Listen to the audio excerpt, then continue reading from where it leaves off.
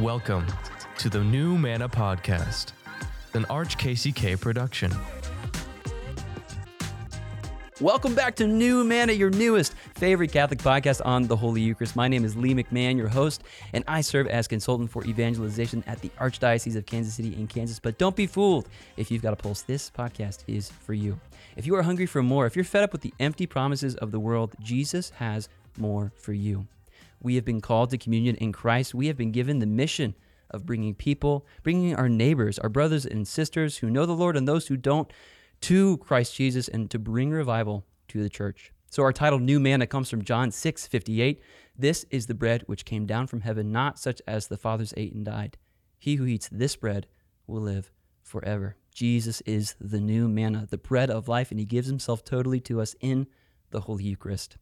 So I just want to give a quick shout out to everybody out there who has left a review on Apple Podcasts or Spotify. Thank you for helping us get the word out that Jesus is alive and he's about a good work in his church and that he is truly present, body, blood, soul, and divinity in the most holy Eucharist. So thank you, thank you, thank you. And if you haven't, you're in luck.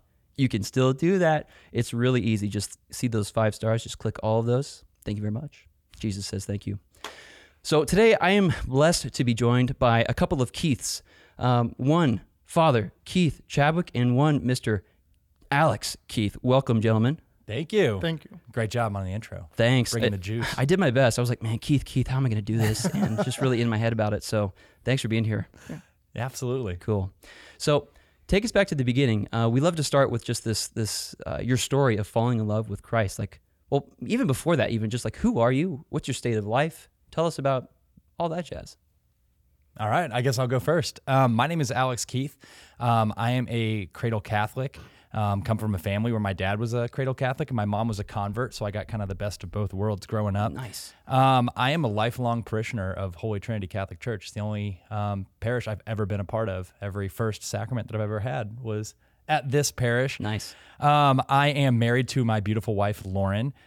We met in high school, which is fantastic. I'm the father of 4 children. We have boy-girl twins who are 7. They're currently in first grade at Holy Trinity. I have a 5-year-old daughter who will be a kindergartner here next year and a 2-year-old son. I kind of already mentioned it, but I went to school here at Holy Trinity, and then high school at St. Thomas Aquinas, and then college for my undergrad at Benedictine, and then got a job at St. James teaching theology, and I was lucky enough to serve as the head of their theology department for 8 years, and then went back to Benedictine for grad school, and then a couple of years ago was felt called to serve in a different role for our parish at Bishop Miege High School, where I currently serve as the dean of students there. And then recently I went back to another Catholic school, St. Leo University down in Florida. I am currently getting my doctorate from them. No big deal. Needless to say, I'm passionate about Catholic education. Nice. And it's maybe outside of my parents, the biggest driving force in who I am today. I have a lot to thank to, every school that I've been at the Archdiocese for helping form who I am.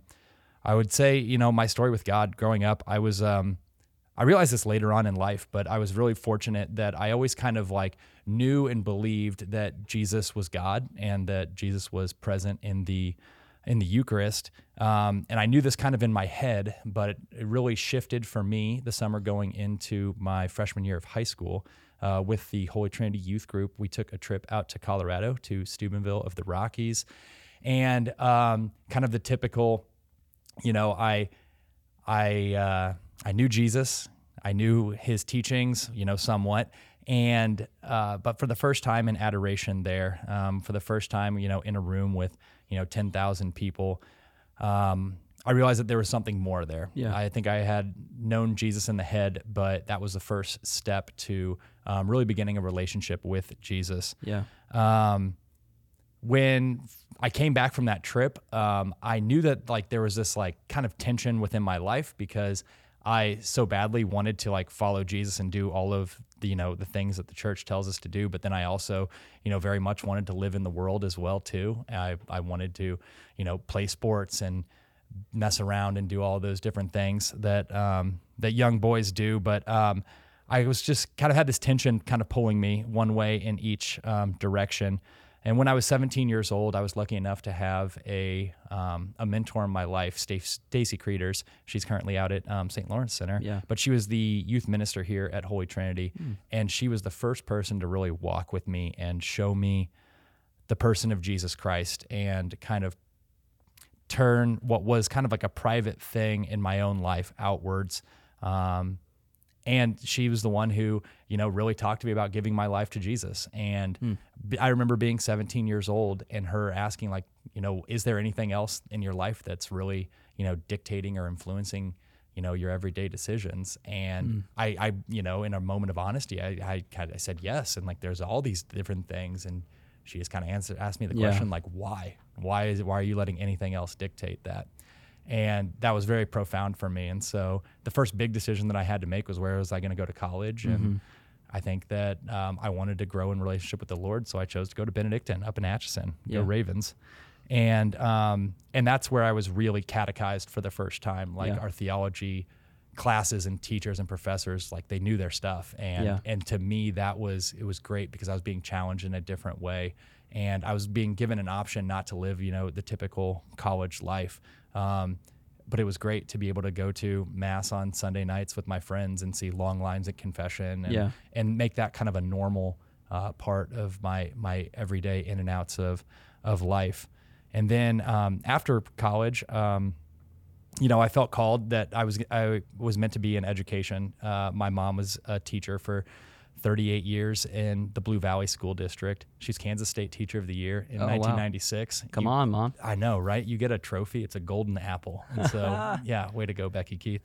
And so she was obviously like very important in that. But I knew that I wanted to minister to people as well, kind of like seeing where I was in high school and kind of reach out to those kids who were trying to live in both worlds and kind of push them in the direction to living for the Lord. And so for 8 years, I loved teaching theology. I taught freshman salvation history and then senior discipleship, which is a lot like a social justice class, and then responding to the call of Jesus, which is talking about vocations and how we respond to his call.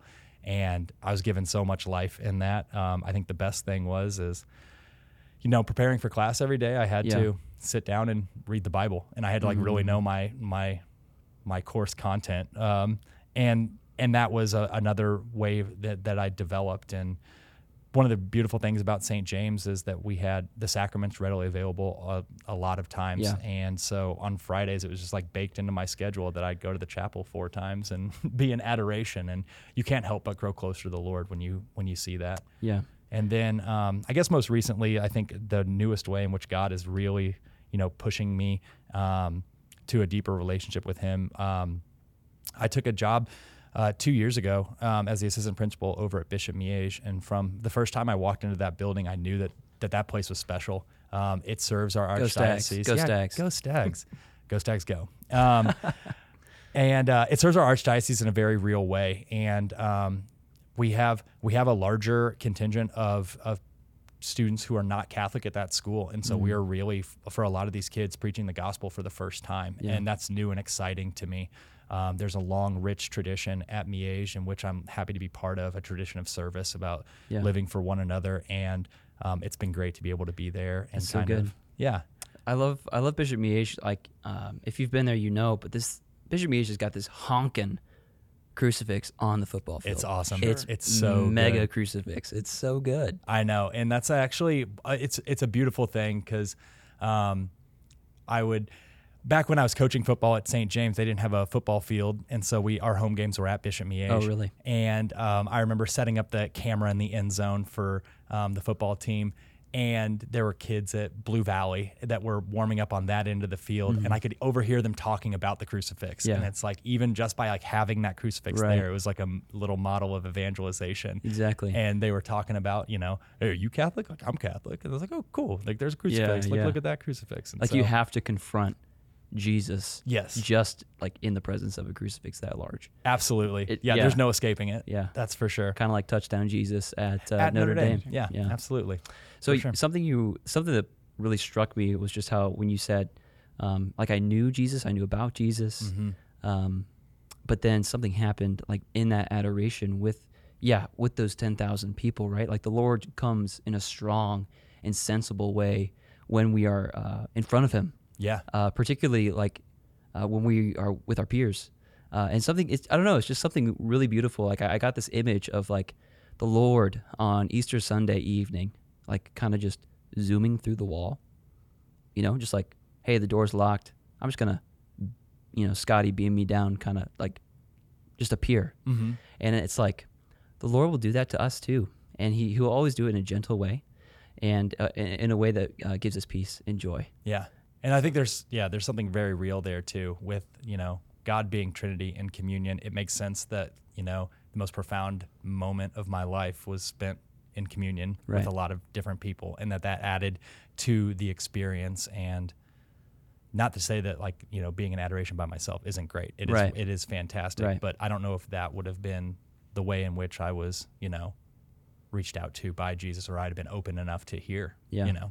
And if we really knew, man, if we had that connection, if we all of us had that head to heart experience that you had, like our churches daily would look like what I'm sure that auditorium looked like that day, of just like there would have to be police escorts or whatever to get the priests in. There would have to be like there'd be lines out the door, standing room only. Like, come on, right? So good.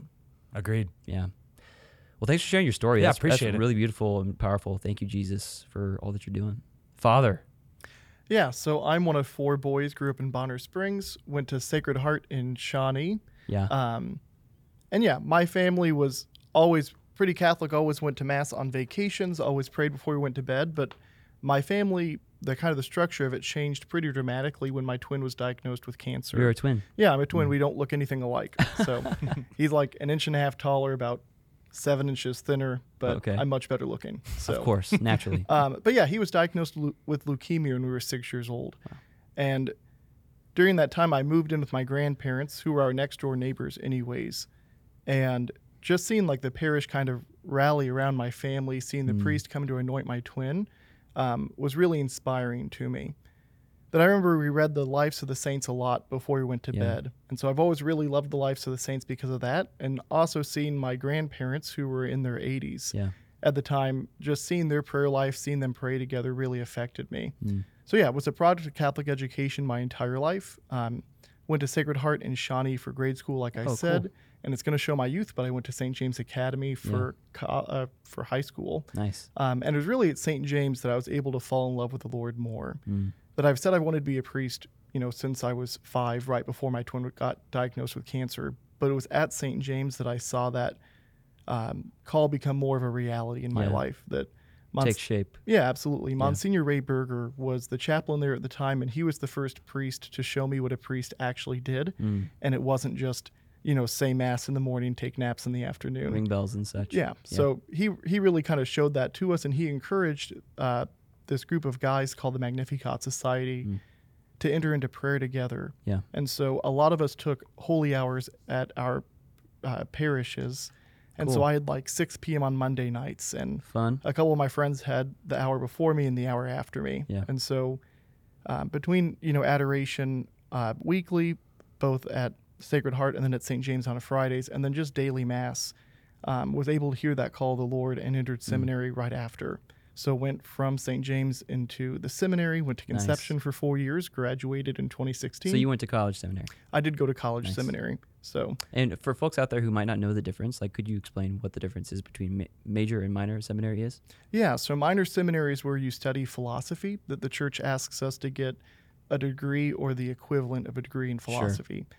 So I took the short track of 9 years in seminary. So graduated high school in 2012. Got a BA in philosophy 4 years later in 2016. Cool. And then went right into major seminary, which is studying theology. Yeah.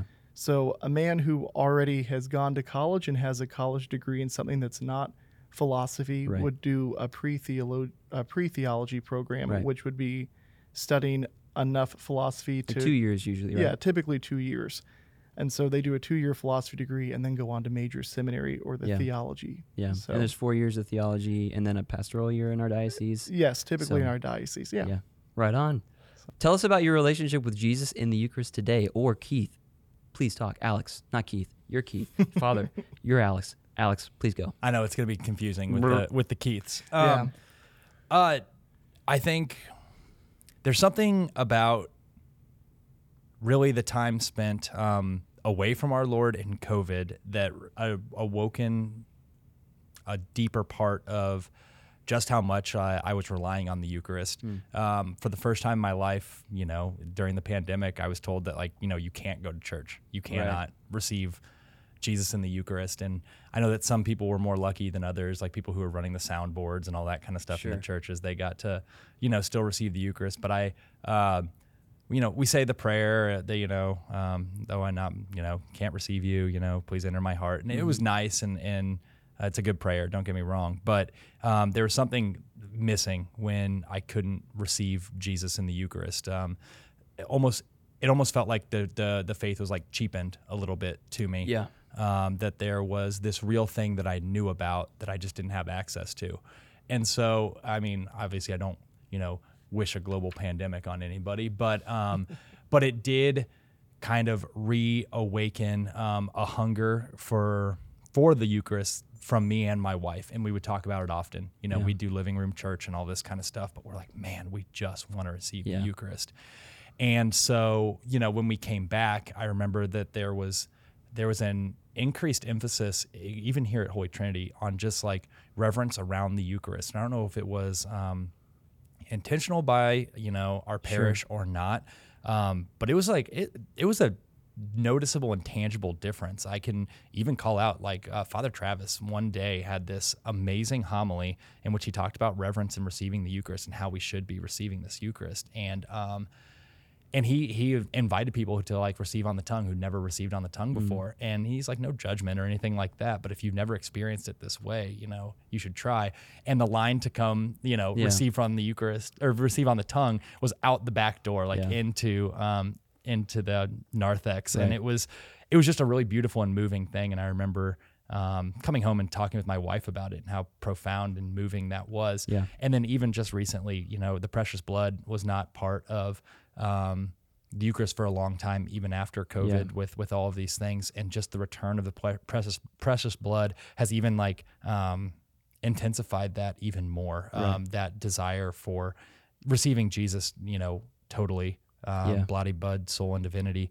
And so, I think it's another beautiful thing that we do. We're lucky at Holy Trinity to have Eucharistic adoration perpetually, and you have the code you can get in. And if you don't, what do you do? What do you do, Father? Our adoration chapel purposely has a lot of glass around it, so there's someone always there, so you can always knock on that glass door to have someone let you in if you don't have the code. Okay, cool. Or just hit Father up. Yeah, you can find me. Yeah, right. I live on campus. Yeah, and so having that is huge because, we have 4 young kids, and so oftentimes the time to get to adoration is not during normal business hours. Sometimes, it's got to be later, it's got to be early, it's got to be something like that, and just having access to come to a quiet place to adore our Lord has been really beneficial for Lauren and I. Yeah. Yeah, it's really hard to imagine life without the Blessed Sacrament. That I was fortunate during COVID because I was in the seminary. We still had daily mass, we still had adoration. So it's been a long time that, I've had a long time without having to receive the Blessed Sacrament in my life, that I was a daily communicant from 2008 on. Yeah. And so, something that Deacon Dana Niermeyer said to me when I was in middle school really sticks in my head. And I've pointed this out to him. He doesn't remember saying this, but I'll give him credit today. I normally don't give him credit. But, being in front of the Blessed Sacraments, being in front of something that's radioactive, that you can't be in front of uranium, for example, without being affected by it. Yeah. That you can't see it, you can't smell it, you can't taste it, but it changes you from the inside out. Right. And being in front of the Blessed Sacraments the same way. Without dying. I would say, unlike uranium, it heals you from the inside out rather than deteriorates you from the inside out. Yeah. And so, I'm very privileged being a priest that my life is permeated with the Blessed Sacrament, whether it's, a daily holy hour, it's daily mass. My life is set apart for the Blessed Sacrament, which is a huge privilege. Big time. And just to make a quick distinction, you mentioned the body and the blood both, but just to be clear, the Council of Trent and Pope John Paul II, he made clear in Redemptionis, that's the word, Latin Redemptione Sacramentum in 2004 that both species, the body and the blood, Yes. so the cup and the little wafer thing, Jesus is completely, entirely, fully present in both. Exactly. Just to make that clarification. 100%. And I think it was more like a sensual thing, like being able to actually physically receive. It just makes it tangible. It makes it real. Yeah. I want to, also shout out something that I think that our Archbishop does really well. Archbishop Naumann started a tradition back when I was in high school at St. Thomas Aquinas, and I think it was in the spring of 2009, where he spends at least a day in every school doing Eucharistic adoration in front of our high school students, and I know that he goes around to grade schools and does it as well. And I remember that very first time, Father Mitchell Zimmerman was my high school chaplain. Oh, cool. And it was, he had to round up a group of guys to serve this Eucharistic adoration, Right. and I remember having like all of these questions about the Eucharist because I was about ready to go do all these different things, and having Archbishop Naumann there like talking to us about it was like a really, really powerful and profound thing for me as a high schooler. And then now being in the high schools, I get to see all the other high schoolers ask those same questions and be around our Archbishop. And I mean, I don't know how many archdioceses in the world, not only do the kids in the diocese know who he is, but see him multiple times a year, investing in their lives and saying, you know what, I can spend a lot of time with you doing a lot of different things, but the most important thing probably that I can do is celebrate Mass with you once and then come back and spend time in Eucharistic adoration. And so big shout out to Archbishop Naumann for instilling that within the youth of our diocese. Yeah. And also shout out to St. James High School, because they have this policy in place called going AWOL, which is being able to you can leave class for as far as I'm aware. I don't teach there, haven't taught there, just hear me out. But you can leave class and go to adoration. Yeah. You can go spend time in the chapel. Yes. At any time, I think. Yeah. Is that right? So AWOL, it stood for Away with Our Lord. And so you would just ask a teacher, can I go AWOL?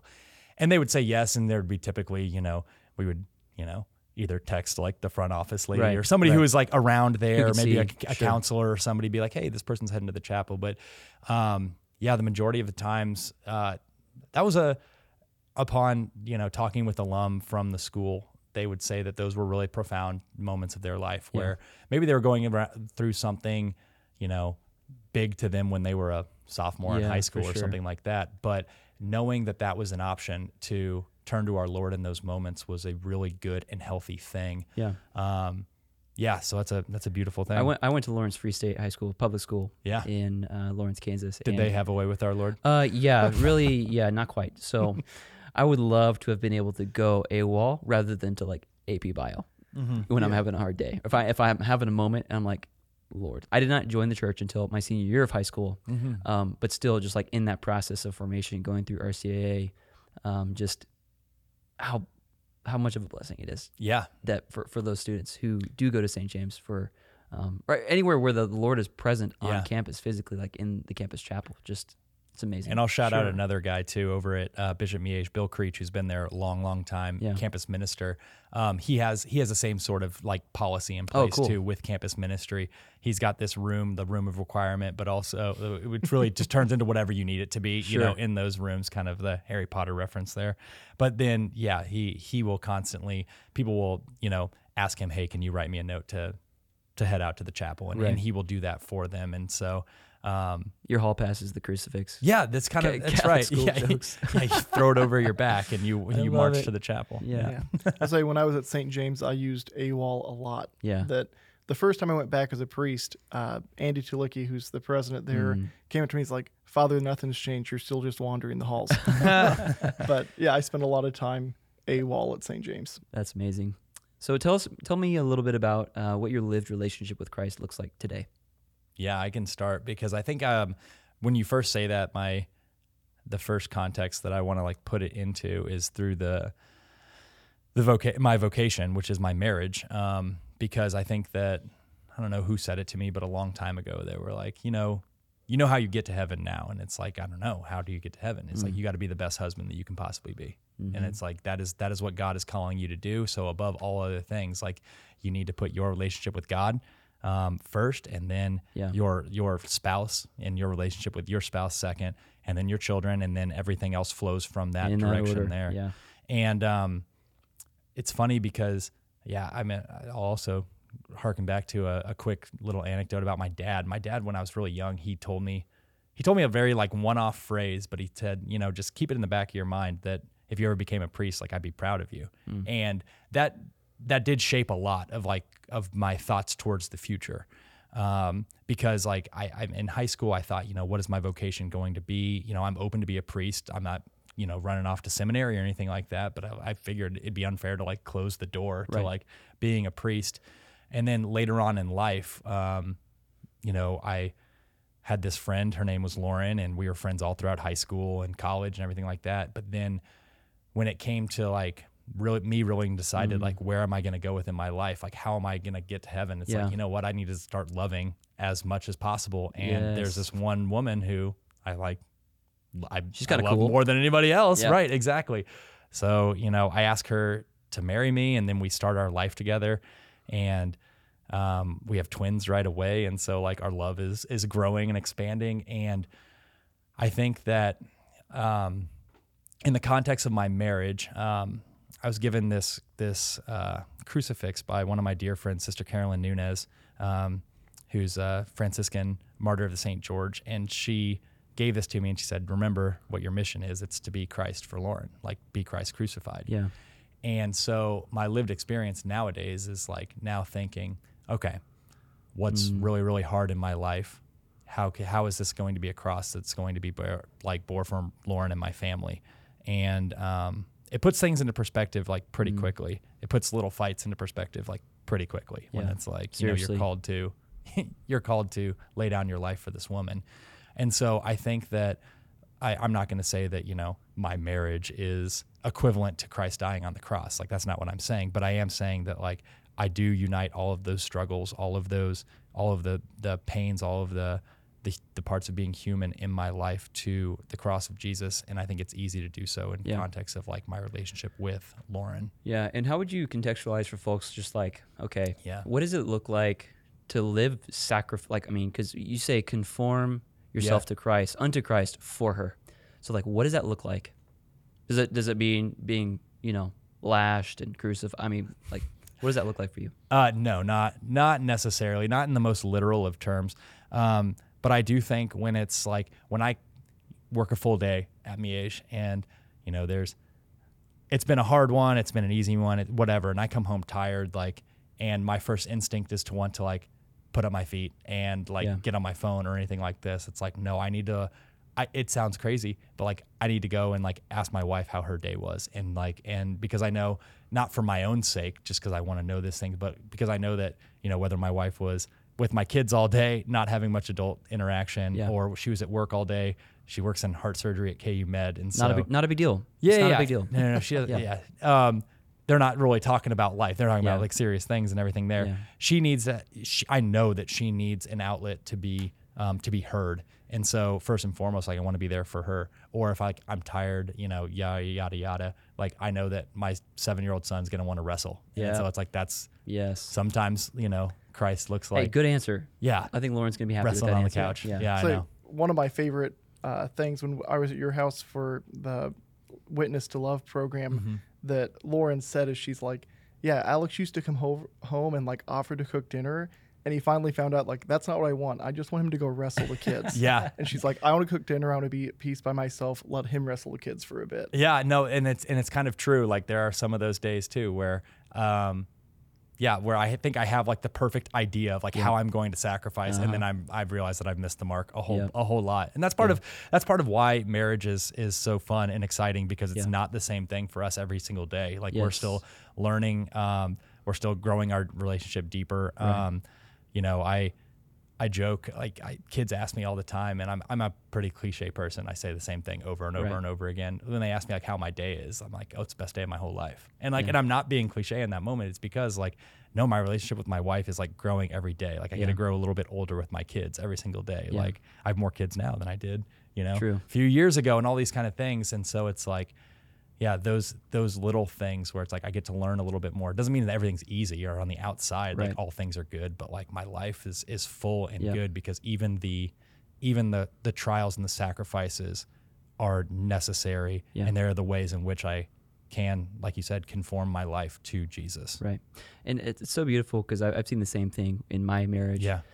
Like coming home and knowing, sometimes I've got the kids like all to myself because my wife works in the ER at KU, and it's like, well, it really just depends on the day. We're at the mercy of her schedule, sort of. Mm-hmm. And just, but when she is home, like knowing that, she might want to wrestle the kids. Yeah. And that's great. And I'll go throw some chicken nuggets in, Yeah. the air fryer or whatever. But Absolutely. but being able to, I'm just thinking about like what Christ did was he gave people what they needed. He wasn't uniform across the board Right. in his ministry to the world. Like sometimes he like literally abandoned people as they were sleeping and walked across water to go be with his buddies again. Mm-hmm. Sometimes he didn't abandon them. He's like, I got some work to do. Yeah. And he was busy. He needed to pray. He needed to go off and be alone. Sometimes he was like shouting and just like really getting after it with people. And sometimes he took a select few with him up a mountain. And XYZ, fill in the blank. Read the Gospels. Like you'll see that he loved in different ways for different people at different times, at different situations. And it's just like being Christ is being able to do that with his heart and with his love. Yeah, absolutely.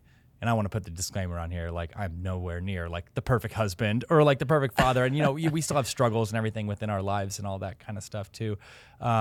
But I think you're dead on. You're right. Exactly. Like Christ, yeah, he did love people. It would be weird if he, gave, rub spit on somebody's mouth who could already talk. You know what I mean? Yeah. He was. That'd be a little, Yeah.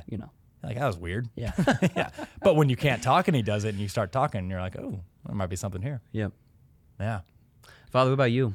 Just a few moments ago, you were talking about John 20 with Yeah. Christ walking through that locked door. And I actually gave a talk to our youth group last night about kind of the context of that the Lord appeared to these apostles after they abandoned him in the Yeah. garden, after Peter denied him publicly, after they all fled Yeah. when they saw him crucified except for John. And here they are, the women of their group came up to them and said, he's not in the tomb, that Yeah. there's reports that he's risen. And so kind of in fear, they go to this upper room, they lock themselves behind this Right. closed door, and the Lord is able to appear to them to go through those barriers they put up. Right. And the very first thing he says is, peace be with you. Yeah. And so I was And they reflecting. freak out and they say, They he do says it freak again. out, yeah. Yeah. And so I was reflecting with the youth group last night about, Christ offers us peace the world can't give us. Yeah. That if I had to sum up my relationship with Christ real briefly, it's the peace that I have. Yeah. That amidst the chaos of this world, amidst, sick calls to the hospital, amidst coming to the school and teaching and doing all the different things I have to do, Christ is the thing that he's the bedrock that gives me peace to my life. That we often hear like in funerals that whether we live or die, we are the Lord's. And we typically take that in the context of, this person's died and they're still the Lord's. Yeah. But we have to continue to remember that we also have to live for him. Right. And so, being a priest, that's in a very real way, my job is to live for the Lord. Yep. And so it's a real privilege that can happen. Yeah.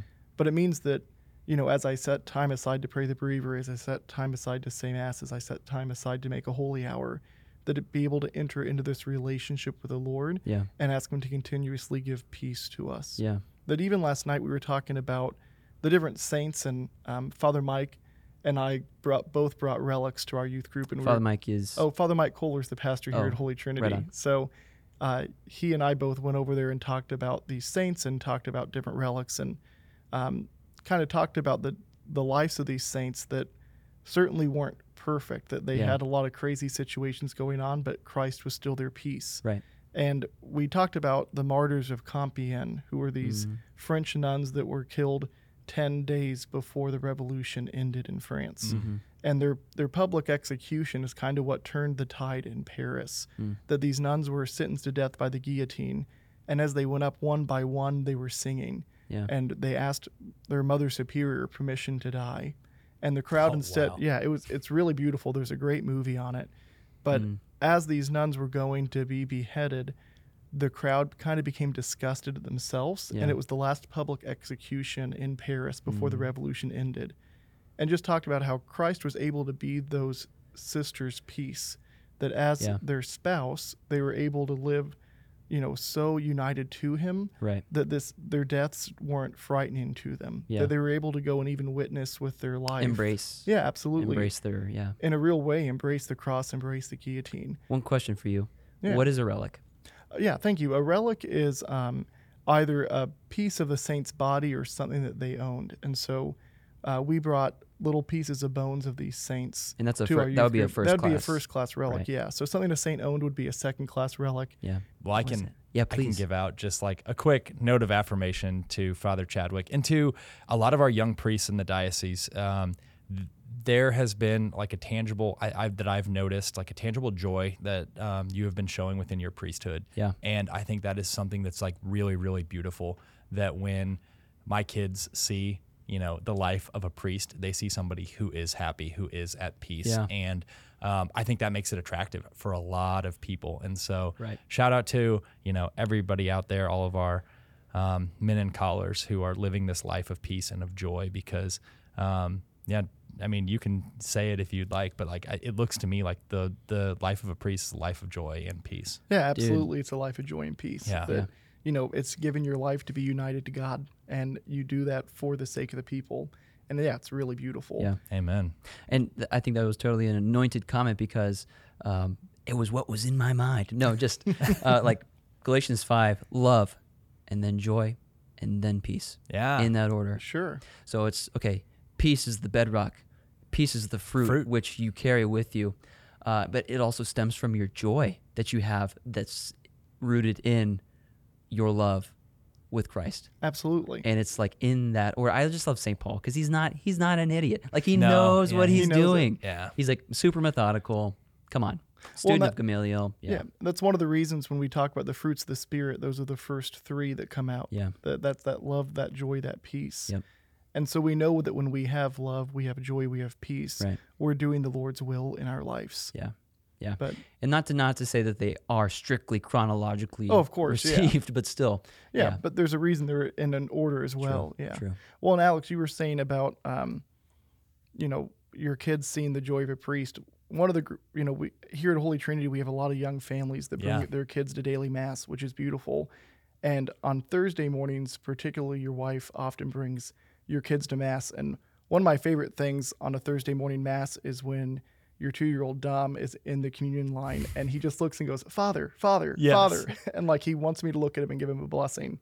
And it's really beautiful. Well, thank you for your witness, because that means he likes you and that means you're fun. And that means that you're helping attract my son to the graces that God can pour out. And there's nothing more that I could ask for. So Yeah, praise God. glad we're friends. Let's go. Come on. So a lot of our folks out there might not be, Catholic. Maybe some of them are Catholic and maybe are on the fence about this whole Eucharist thing. Yeah. Maybe they're having a hard time just like wrapping their head around it, or maybe they haven't had that, head to heart moment like you mentioned that you had in adoration that one time. What advice would you give to any listeners out there who might be on the fence about the Eucharist?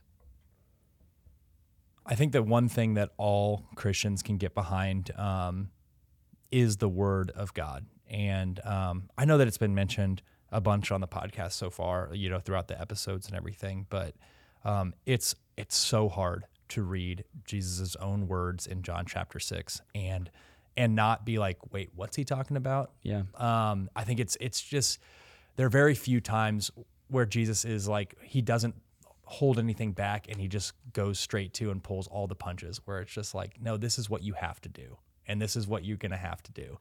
And it just over and over again, you're going to have to eat my body and drink my blood. And if you don't, you're not going to be able to access this eternal life that I've been preaching. And we're definitely going to get into it later when we talk about our document for today. But there is something, there's something so real about the way that Jesus presents himself in John chapter 6. And then again, reconfirms that within the Last Supper.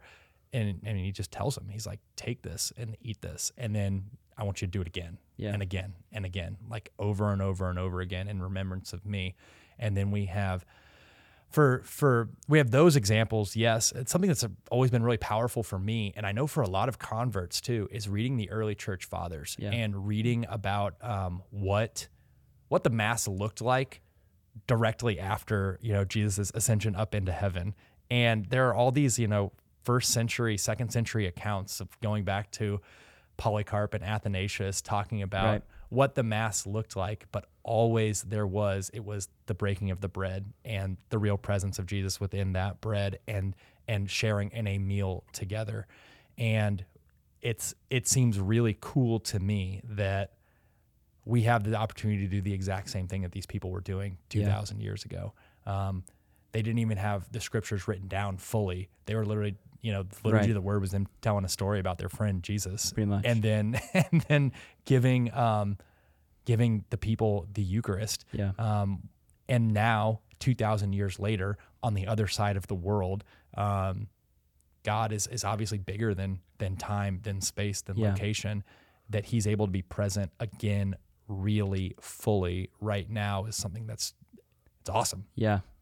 And I would just recommend a book. It's called, get this, Early Christian Fathers. Oh, nice. What's it about? It's Simon Schuster who published it, originally published by Cyril Richardson in 1953. This book was amazing for me when I went through it because it's literally just the writings of the fathers, like St. Cyril, Clement of Rome, Ignatius, Polycarp, like John the disciple's disciple, St. Irenaeus, Athenagoras, I don't even know how to say that, St. Justin Martyr, like these super duper ancient writings. Yeah, you can stop me if we don't want to go here because this might open a huge rabbit hole. It's okay. But one thing that I'd say in response if you're on the fence about the Blessed Sacrament is to look at the typology the Lord gave us. The typology is looking at the Old Testament prefiguring the New Testament. Yeah. And one of the reasons we have the Lamb of God sung at every Mass is that Christ is the Passover sacrifice. That when the Jewish people participated in sacrifice, they would offer this lamb for the sake of their sins. And the blood of the lamb would be drained, it'd be sprinkled on the people, the lamb would be roasted whole, and the people consumed the lamb. And so the sacrifice wasn't considered finished until the people consumed this lamb that was made holy because it shed its blood. And in the same way, Christ is our Passover lamb, and the sacrifice is finished when we were able to receive that which was sacrificed. Yeah. Mm-hmm.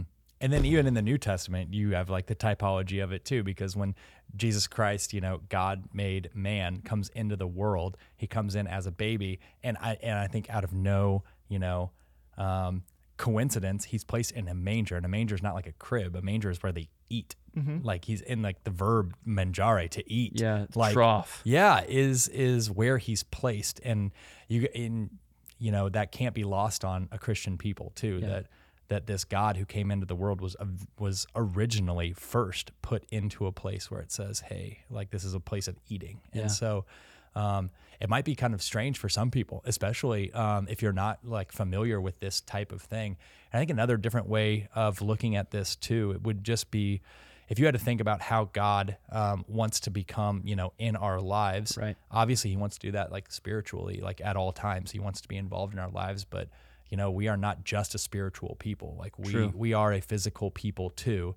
And how better for God to enter into our lives physically than for us to consume him. And then like Father Chadwick said earlier, to be transformed from the inside out. That we when we normally eat things, that affects us and that becomes our body. But really, it's almost like a little bit of the reverse here. When we eat the Eucharist, like we become this tabernacle, this Eucharistified, I just came up with the word right there, person. And so I would say like, what better invitation could God give than to be like, no, I want to be with you all the way. Yeah. Yeah, we're not Docetists. We're not. Yeah, we're not people who believe that Jesus was just kind of sort of human. That he was kind of like he just kind of looked like a ghost or whatever. We're not Gnostics, right? We are fully body and soul composites. Like we are both and. Like yes, there are some people out there who have said like we're spiritual beings having a physical like experience or whatever, and that just breaks my heart because we are like that diminishes the role of our physicality. Right. Oh, Dude, sure. you ever read Theology of the Body? Come on. Come on. Come on, JP too. Get it. It's a bunch of homilies. Well, and that's one of the yeah, it really is. Right. But that's one of the great things too about like our feast days in the church. Like Yeah. they're feast days because we're meant to actually like participate and Yes. feast to celebrate something. That it's one of the best things about being Catholic is we celebrate little things all the time. Yeah. Agreed. And and right now we're in the season of Easter, and I think for a lot of people, like Yeah. maybe Lent is easier for people to kind of wrap their head around, and they're on board with like giving up something for 4 days. But like when you say no, like go ahead and start feasting for 50 days Dude, now. feasting is hard. Right, exactly. It's like to intentionally do it for this long. It's It's uncomfortable. a little bit. But that's what heaven's going to be like, Right. but in a different way. Agreed. Well, yeah, I mean, the Lord asked us to remain with Him, and part of that is let's remain in celebration with Him. Yeah. Yeah. Party rock. It's a good In thing. the house tonight. Yeah, you know what I'm talking about. Oh, glory. All right. I think this might be a great opportunity to transition into the second portion of our conversation today. So if you've been listening along, you'll know that we are in a beautiful document written by Pope St. Paul VI, Mysterium Fidei, the mystery of faith. And he wrote this document for one purpose. He wrote this, by the way, to the entire world. So this is not just like a letter to his brother priests or to like bishops and stuff. He wrote this to all the faithful. And he said that the purpose of this is to do that which the Second Vatican Council was to do the same thing. It was to that a new wave of Eucharistic devotion sweep over the church. He says that in paragraph 13. But yeah, if you haven't been following along with us, or if this is your first episode, super happy to have you along. We're just going to be giving you our greatest hits from one section in particular. We're going to be reading paragraphs 26 through 45 today, and we're just going to give you our gold nuggets, our greatest hits. So we're not going to read this, so don't worry. You're not going to fall asleep, hopefully. But yeah, we're just going to give you the richness that we've received already from this and impart it to you. Because encyclicals, apostolic letters, these things, these giant documents of the church can be really difficult to grapple with, to read, to like receive from alone. But man, when we do it together as a group, Comes alive. It really comes alive. And we just like break it apart even more so. It makes it just that much more approachable and accessible for the world at large. So super happy to have you. Gentlemen, any greatest hits from this section? Actually, can I start off with a question? Because like there was something even from the title of this section, the encyclical in general. It's the mystery of faith. And the very first thing that I thought of, and we didn't go over this beforehand, but all good, was the words, the mystery of faith. Like even if a priest doesn't sing a lot during the consecration, the priest almost always sings those words, the mystery of faith. Father Chadwick, why is that? Why do they sing those words? Well, so that used to be in the pre-Vatican II liturgy. That used to be part that the priest just said. Okay. And so, like, the mystery of faith is kind of a period there, and then we have a Eucharistic acclamation that there's different options to be able to sing for the congregation. But it's, right after the most solemn moment of the Mass that Christ just became present on the altar. And that is the mystery of our faith, that he remains with us, that he continues to remain with us, and he's promised to be there. Then I think it's Catherine of Siena. Don't quote me on that. Love but it. There's a recent saint who talked about when you look at the cross, you can see how much God loved you then. And when you kneel before the Blessed Sacrament, you see how much God loves you now. Nice. That he remains with us. Yeah, just you pointing out this makes a lot of sense too. The most solemn moment did just happen, like transubstantiation, which we'll get into, did just happen up on the altar. And for whatever reason, I have this view of, an older priest who hadn't sang anything up until that point, like barely muddling out like this song, the mystery of faith. And then, the congregation is called to respond to that, like fully We and proclaim your death, O actively. Lord. Yeah, singing Yeah. it. Yeah. So the first section of this document, which we covered last episode because chronology and such, was basically kind of laying the foundation, talking about some of these. There were some folks out there who tried to explain just like transubstantiation, but just in one dimension of if you were to think of transubstantiation as like light being cast through a prism and this beautiful technicolor that we see, they were kind of just focusing on red or blue or green. But the church in her wisdom is one who takes the teaching in its entirety. And by the way, just magisterium of the church, fancy word for just like this star in the sky that acts as a guiding light, a guiding star for us to help us navigate the seas of life. Okay, so just the Lord, He speaks through His church. He works through His church, and we can trust the church because the Lord is operative in His church. So if you want to know more about this first part of this document that we're going through today, just check out the last episode. You'll learn all about it. But this section that we're going to be covering today is all about the Eucharistic mystery in sacrifice of the Mass. So like, what does it mean when we say sacrifice? And what does it mean when we say sacrament in and of the Mass? We're going to get into that, into the, not minutia, but nuance. Yeah. The nuance of these differences. And like Father Chadwick said earlier, like you just emphasized there, sacrifice. Sacrifice is going to be our key to understanding anything that we talk about today. So like whatever we're going to talk about, you have to kind of keep in mind that we are a faith that requires sacrifice. Yep. And so that was it's very emphatic at the very beginning, and it probably says the word sacrifice a lot. A lot in this thing. And so the Pope Paul is really telling us to keep this on the front of our mind. Yeah. Yeah, I mean, I think sacrifice isn't just innate to our religion, but it's innate to our very beings as humans. That, what great story is told without some sort of sacrifice being involved? Right. That we want to root for the underdog in things. We want the couple to fall in love, and for, the guy or the woman to make these great sacrifices for that to happen. Mm-hmm. And so in the same way, the Lord asks us to make sacrifice to Him to deepen our relationship. And it's a beautiful thing that we have this sacrifice to the Mass, that we're able to participate in Calvary itself. Yeah. That Calvary is presented in a real way to us, just in an unbloody way every time we go to Mass.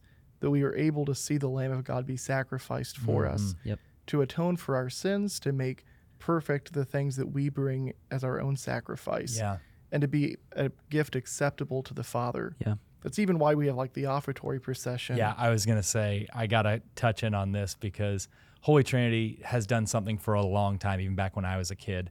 At the time when the gifts are brought in, they also invite kids to bring up food to the altar as well. Yeah. And so I remember being a kid, and we're rushing to get out the door. My mom's frantic. I've got 2 younger brothers, and so she's trying to get us all ready to go. And then running by our pantry and grabbing literal food that would have gone into like our mouths to feed us. Yep. And instead we're just like, nope, we got to bring that to Mass because we're going to be a part of the Mass here. Right. And even being a little kid, it taught me something about the sacrifice of this Mass. I'm not going to eat this box of mac and cheese. Instead, it's going to Catholic Charities. And in that way, Holy Trinity taught me to make this part of my life a sacrifice as well too. It's not just a sacrifice that's going on, but it's something that I'm meant to like partake in as well as the people of God. And so it's a really beautiful thing. And I think it's a thing that gets lost on a lot of people at Mass, that when the gifts are being brought like from the back of the church, it's very symbolic. They're trying to say like, hey, everybody, like throw your stuff on. What do you have going on in your life that you need to sacrifice to the Lord? Like throw it onto those gifts right now, because that gift is about to be transformed. And God invites us into that. And I think it's a beautiful thing. And it was said, not too long ago too, that, when we participate in the sacrifice of the Mass, it's not just us who are there. It is all of the angels and all of the saints.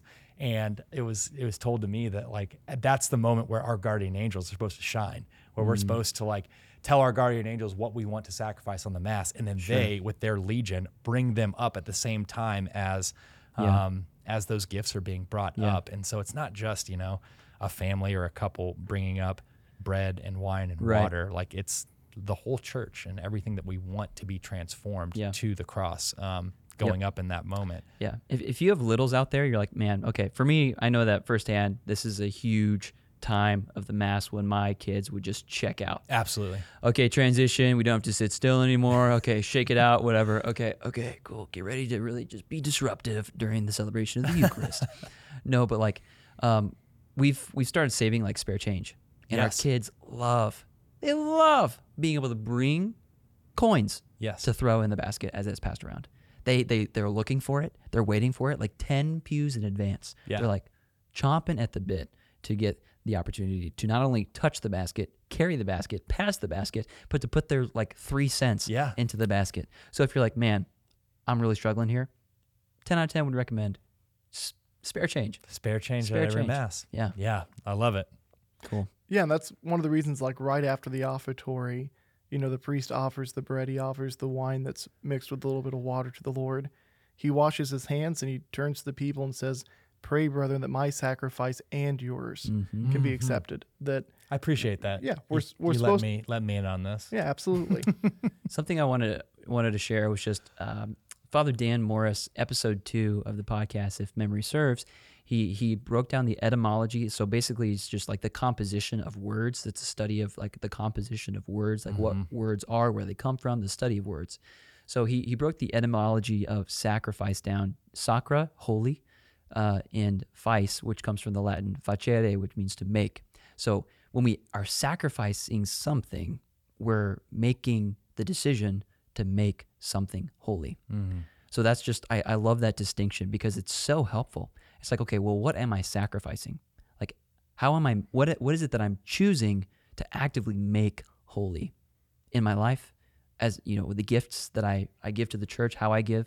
But yeah, even just my heart too. Like, pray, brethren, that my sacrifice and yours may be acceptable to the Lord, to the Father. I forget the. Hey, you know what? I'm glad I don't have to do this. I was gonna say it's not your job. It really isn't. I'm so excited. But just the, I see myself just like, okay, pulling an Isaac and just like throwing myself up, not throwing myself up. Yeah, but like putting myself on the altar and just laying down, waiting for the Spirit to come, sanctify these gifts, we pray. But yeah, just what is it to truly sacrifice? What is it to truly, what does that mean? Yeah. And I think that it's a really great question to throw around in your head too, because when you read the Old Testament, and this is where the document like starts us off, it brings us all the way back to the Old Testament. Right. It talks about just as Moses made the Old Testament sacred with the blood of the calves, so too Christ the Lord took in the New Testament, of which he is the mediator, and made it sacred through his own blood. Yeah. And there you go. That is connecting Christ from not just, a historical time and place, but like putting him into the economy of salvation, to the whole plan from the beginning. Yeah. And the Old Testament is riddled of unperfect sacrifice. You go back to Cain and Abel. That story is not about anger and jealousy. That story is about one brother was really good at sacrifice, the other one was not. And that's where it stems from. Almost every problem in the Old Testament, almost every problem in our own lives is just not about praising God right. Yeah. And we are very lucky to live in a time where we don't have to make the perfect sacrifice, but rather we get to take our sacrifice, which is always going to be imperfect, and there is one who makes and transforms that sacrifice. We just have to something. We just have to allow our sacrifice to be made, and when we allow ourselves to make that, it will be made perfect by He who is. Correct. Yeah, come on. Right. And by the way, just paragraph 28 is what Alex was referencing there. Yeah, and to skip forward a little bit, in paragraph 31, Paul VI is talking to us about what the universal priesthood is. Yeah. Mm-hmm. That a priest is someone who offers sacrifice. Yeah. And as baptized Christians, we're all baptized to be priests, to be prophets, to be kings. And so Paul VI in here says, we still want to uphold the dignity of the hierarchical priesthood. Sure. There is something different about that. But as baptismal priests, we're all called to offer a sacrifice, that we're all called to bring an intention into the Mass. We're all called to make an offering, to make a sacrifice in the Mass. Could you just, I don't know, like some people are like, priest. What is a priest?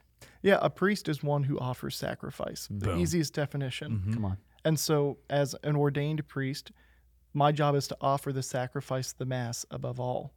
And as a member of the baptized, all of us are baptismal priests that we're called to make some sort of sacrifice to the Lord. Right. We're all priest, prophet, and king, which is difficult for the ladies out there, I'm sure. But you are priest, prophet, and queen in Christ Jesus. Mm-hmm. Sure. Yeah. Sure. Well, and that's, like in the first Eucharistic prayer, there's moments of the Mass where we pray for the living. Yeah. And the priest folds his hands and stops for a minute to remember those he wants to remember in Mass. Lord, remember your servants. Yeah. And then pause. Absolutely. Yeah. And the faithful are called to bring people to mind there as well to Right. to offer them to the Lord. Yep. And then after the consecration, there's a spot where he stops to remember the dead. Yeah. And in the same way, the laity are called to bring the dead to Same. mind Yeah. to pray for them. And I think that this is Pope Paul really in 31, talking about the universal priesthood. He does obviously take time to say that, like, there still needs to be a distinction between the two. Yep. But I'm reminded of this thing that I heard a long time ago in education with, like, whenever you're making a decision about something, you shouldn't make a decision about us without us. And it's like you should bring in the people who have a stake in what you're about to decide or do. And I kind of hearkened back to that as well too. The priest is up there making the sacrifice in their mass, but offers a time for the laity to jump in on that action too. Yep. And it's great too, because every time that I don't have, a kid pulling on my leg or something like that during the Eucharistic celebration, I try to get as many people who I know have gone before me in that moment of silence, because it's like, that's a great way to call to mind just who's present there, because it's not just for the people in the geographical church there, but it's all of our angels and saints. And so, Right. it extols the dignity of the faithful, which I think is a great thing. So Paragraph 31, Father, that you were referencing, like Pope Paul, he's really fired up. He's really fired up about this teaching of the universal priesthood. He's like, gosh, I really just wish people would get this. I can't emphasize this enough. He's so excited. He keeps mentioning how worthwhile this teaching is, because this idea of all of us participating in the Mass actively, not passively, Correct. actively through our universal priesthood, being baptized, priest, prophet, and king into Christ Jesus, he says that it's the most, or he doesn't say he says a most effective means of fostering devotion to the Eucharist. correct. Of extolling the dignity of all the faithful, because anything less would take away from your dignity as a son or daughter in Christ. It's awesome. That no Mass is private, that every Mass is celebrated in the communion of saints, in heaven, in the eternal banquet, in the presence of our Lord, in the presence of all the faithful. Like, no Mass is private, even the Mass that is said alone by the priest. Absolutely. Wow. Well, and it's even that Tuesdays are my day off, that I offer Mass on Tuesday by myself. And it's beautiful knowing that, like, I still turn around to say, pray, brothers and sisters, that my sacrifice and yours, talking to the angels and saints at that time. Wow. That every Mass is, every Mass, the angels and saints are present. It's awesome. I've never thought about that before. That's amazing. Yeah, it's beautiful. I'm sure it's awkward the first couple times, but you're like, wow, this is epic after. Yeah. I mean, the first few times you say Mass in general, you're just like, is this actually happening right now? Just read the words. Yeah. But yeah, there's a quote on there too. It says, "For every Mass is celebrated and being offered not just for the salvation of certain people, but also for the salvation of the whole world." Yeah.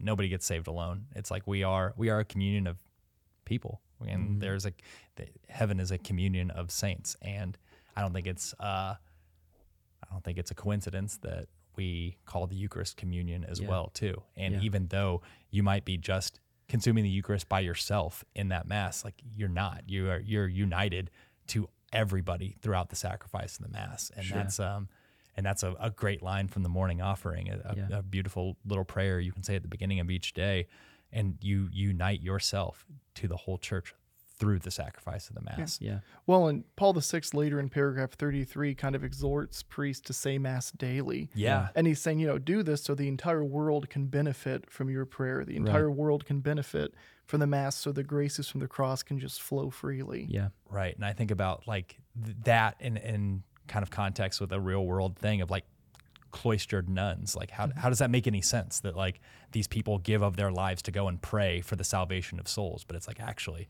they're probably doing more legwork than I am. Like, seriously, teaching high school. Yeah. If the world was if the nuns and religious just like disappeared from the face of the earth, the Lord would come. Like, it would be over. Like, seriously, but just how they elicit so many graces for us, the body. Yeah. Oh, absolutely. Well, even with like Padre Pio said, it'd be easier for the world to exist without the sun than it would for the world to exist without the Mass. Right. That we need the Mass, so the graces from the cross can be made present to us. Yeah. I love what he said in 35, how he said, Christ is present in his church when she prays. She is in the bride of Christ. Yeah, So I had that underlined. So something I said earlier was how, like, ladies, you are a king in Christ Jesus. And I know that sounds super awkward, but for us guys out there, like, we are the bride of Christ. So it's like also weird for guys too. So I want to say that. Yeah. So like, she, as in the church, when she prays, Christ is present. And he says this, since it is Christ, he is the one who prays for us and prays in us, and to whom we pray. He prays for us as our priest. He prays in us as our head. He is prayed to by us as our God. And I just love there's this youth ministry quip, which we loved frequenting in youth ministry, which is the Mass is a prayer to the Father through the Son by the power of the Holy Spirit.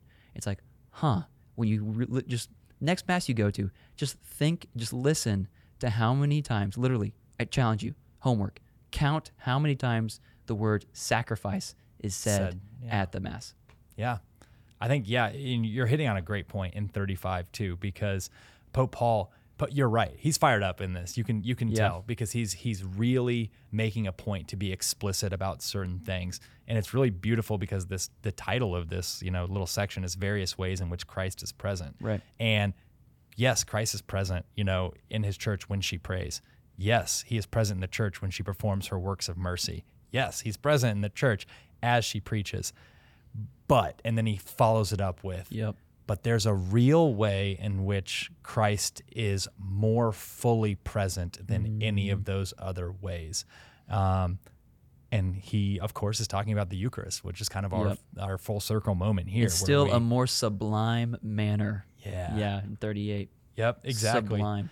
And so then he goes on to quote St. John Chrysostom and still hearken back to our tradition that this idea of Jesus being in the Eucharist is not something that we thought of like recently or even in like, the Renaissance or like any of those times. Like this is something that's been going on in our church since the beginning. And once again, I'll say it a million times. How cool to be a part of something that's been going on for 2,000 years in the exact same way that the apostles were very really receiving Jesus in the upper room. We are as well every time that we go to Mass. Yeah, sure. I love in paragraph 38 when he talks about how the sacraments are the action of Christ, who administers them through men. And later on he says this is the highest kind of presence, that it's how he makes himself present to us. Something I was thinking about was how, when you go to a restaurant or whatever and you get like, I don't know, if you're like me and, don't drink your calories, you get a Diet Coke. Okay, you get a Diet Coke or even just like, even tea, it doesn't really matter, but like an iced tea. And when it's just like, you take a sip and you're like, man, something's off. It's just like not right. There's not enough fizziness, or it's too fizzy, or there's like too much soda water. Yeah. And it's like watered down, and you're just like, no, thank you, sir. I'll take another, Right. But just like, it brings me so much peace to know in the church that we care so much for this truth. And it has not been watered down from the beginning. The world loves watering stuff down and like settling for half-truths and such. But like, not here. No half-truths when it comes to the Eucharist. Right. And it's been that way since the beginning. Right.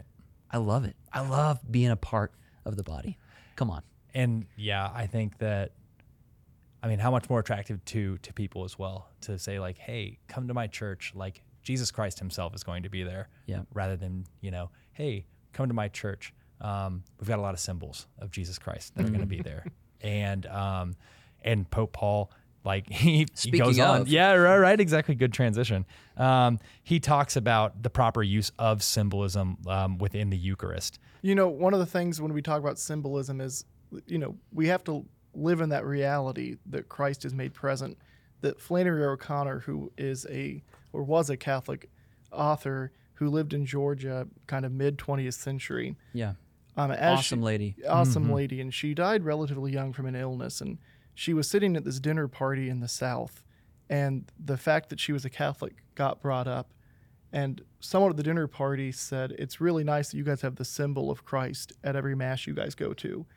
And very unladylike, Flannery O'Connor got up from the table, kind of threw a napkin down and said, if it's a symbol, then to hell with it, and left the dinner party. See ya. that, there are symbols in the Eucharist, but the fact that the Eucharist is the real presence, Absolutely. it's what sets us apart. It's what God gave us.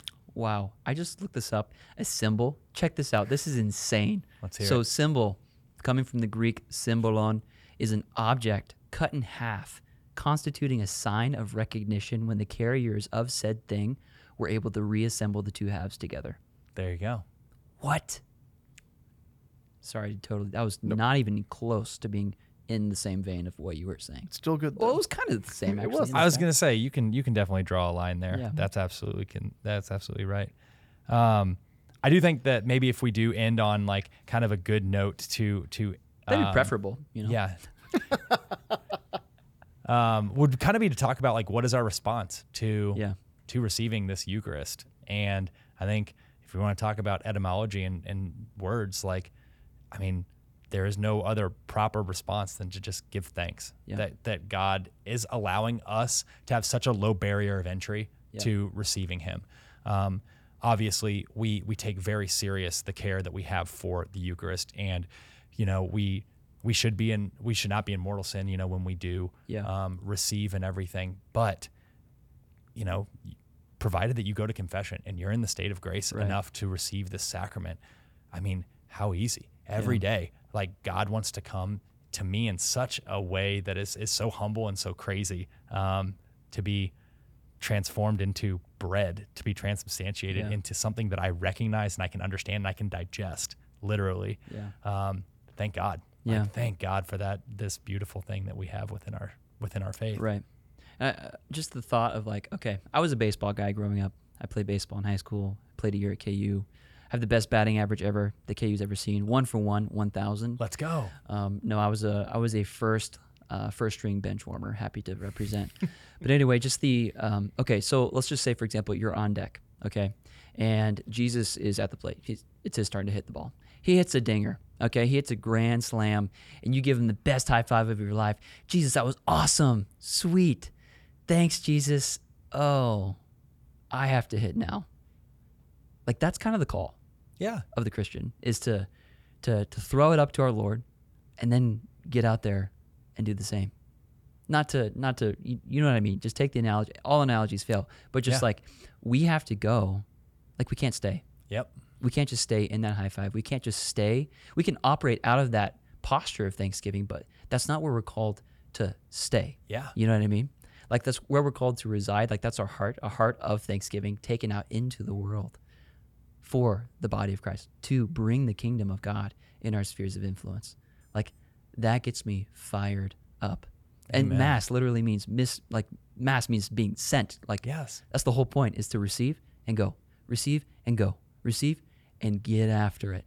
Because there's people all around you. There are people all around you who are starving for the bread which satisfies. And they might not know how to articulate it. So this is amazing conversation, and I don't want it to end ever. But we have lives. Yeah. And We gotta families. go. We have families to go and love. Yeah. Yeah. You've got a big family to go and love. It's a You've got large twins one. to go and love. You know, I've got a family to go and love. Let's go. Let's go swing for the fences. Oh, man. Yeah. Okay. Any closing thoughts from both you? Any words of encouragement to leave our listeners with? Mine's going to be short and sweet, and it's just going to be live into this year of the Eucharist that we have, or this time of Eucharistic revival, Eucharistic amazement. If you are on the fence, if you are questioning if God is really present in the Eucharist, go and let him tell you. Yeah. Go and ask him to his face, hey, are you really there? And he will not disappoint. He'll tell you. Yeah, and living in a relationship with the Lord and encountering him, his body, blood, soul, and divinity of the Eucharist, it is life-changing. Yeah. The Lord continues to offer himself for us because he loves us, and he constantly draws us closer and closer to himself with his gift of the Blessed Sacrament. Yeah. He's calling you. He's calling me. He's calling all of us into communion. So I want to get after it.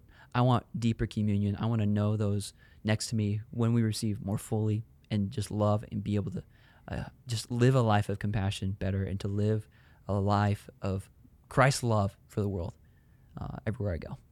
And I invite you, brothers and sisters, to come along with us. It's going to be a party. Come on, get ready for the eternal banquet in heaven. It's going to be amazing.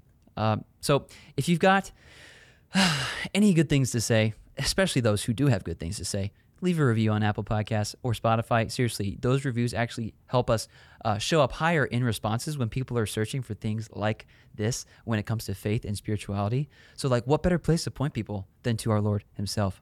So please do that. Help the kingdom. Help bring the kingdom. And just thanks for listening today. Super grateful to be on this ride with you. But before we go, Father, will you bless us? Yeah, absolutely. In the name of the Father, and the Son, and the Holy Spirit. Amen. Amen. Heavenly Father, as you encountered the disciples on the road to Emmaus, we ask that you make yourself present to us in that way. Let our hearts burn in desire for you. Help us to recognize you in the breaking of the bread. And we ask that you send your Spirit down upon us and bless us. In the name of the Father, and to the Son, and to the Holy Spirit. Amen. Amen. Amen. Go in peace. Thanks be to Thanks be to God. We'll see you next week.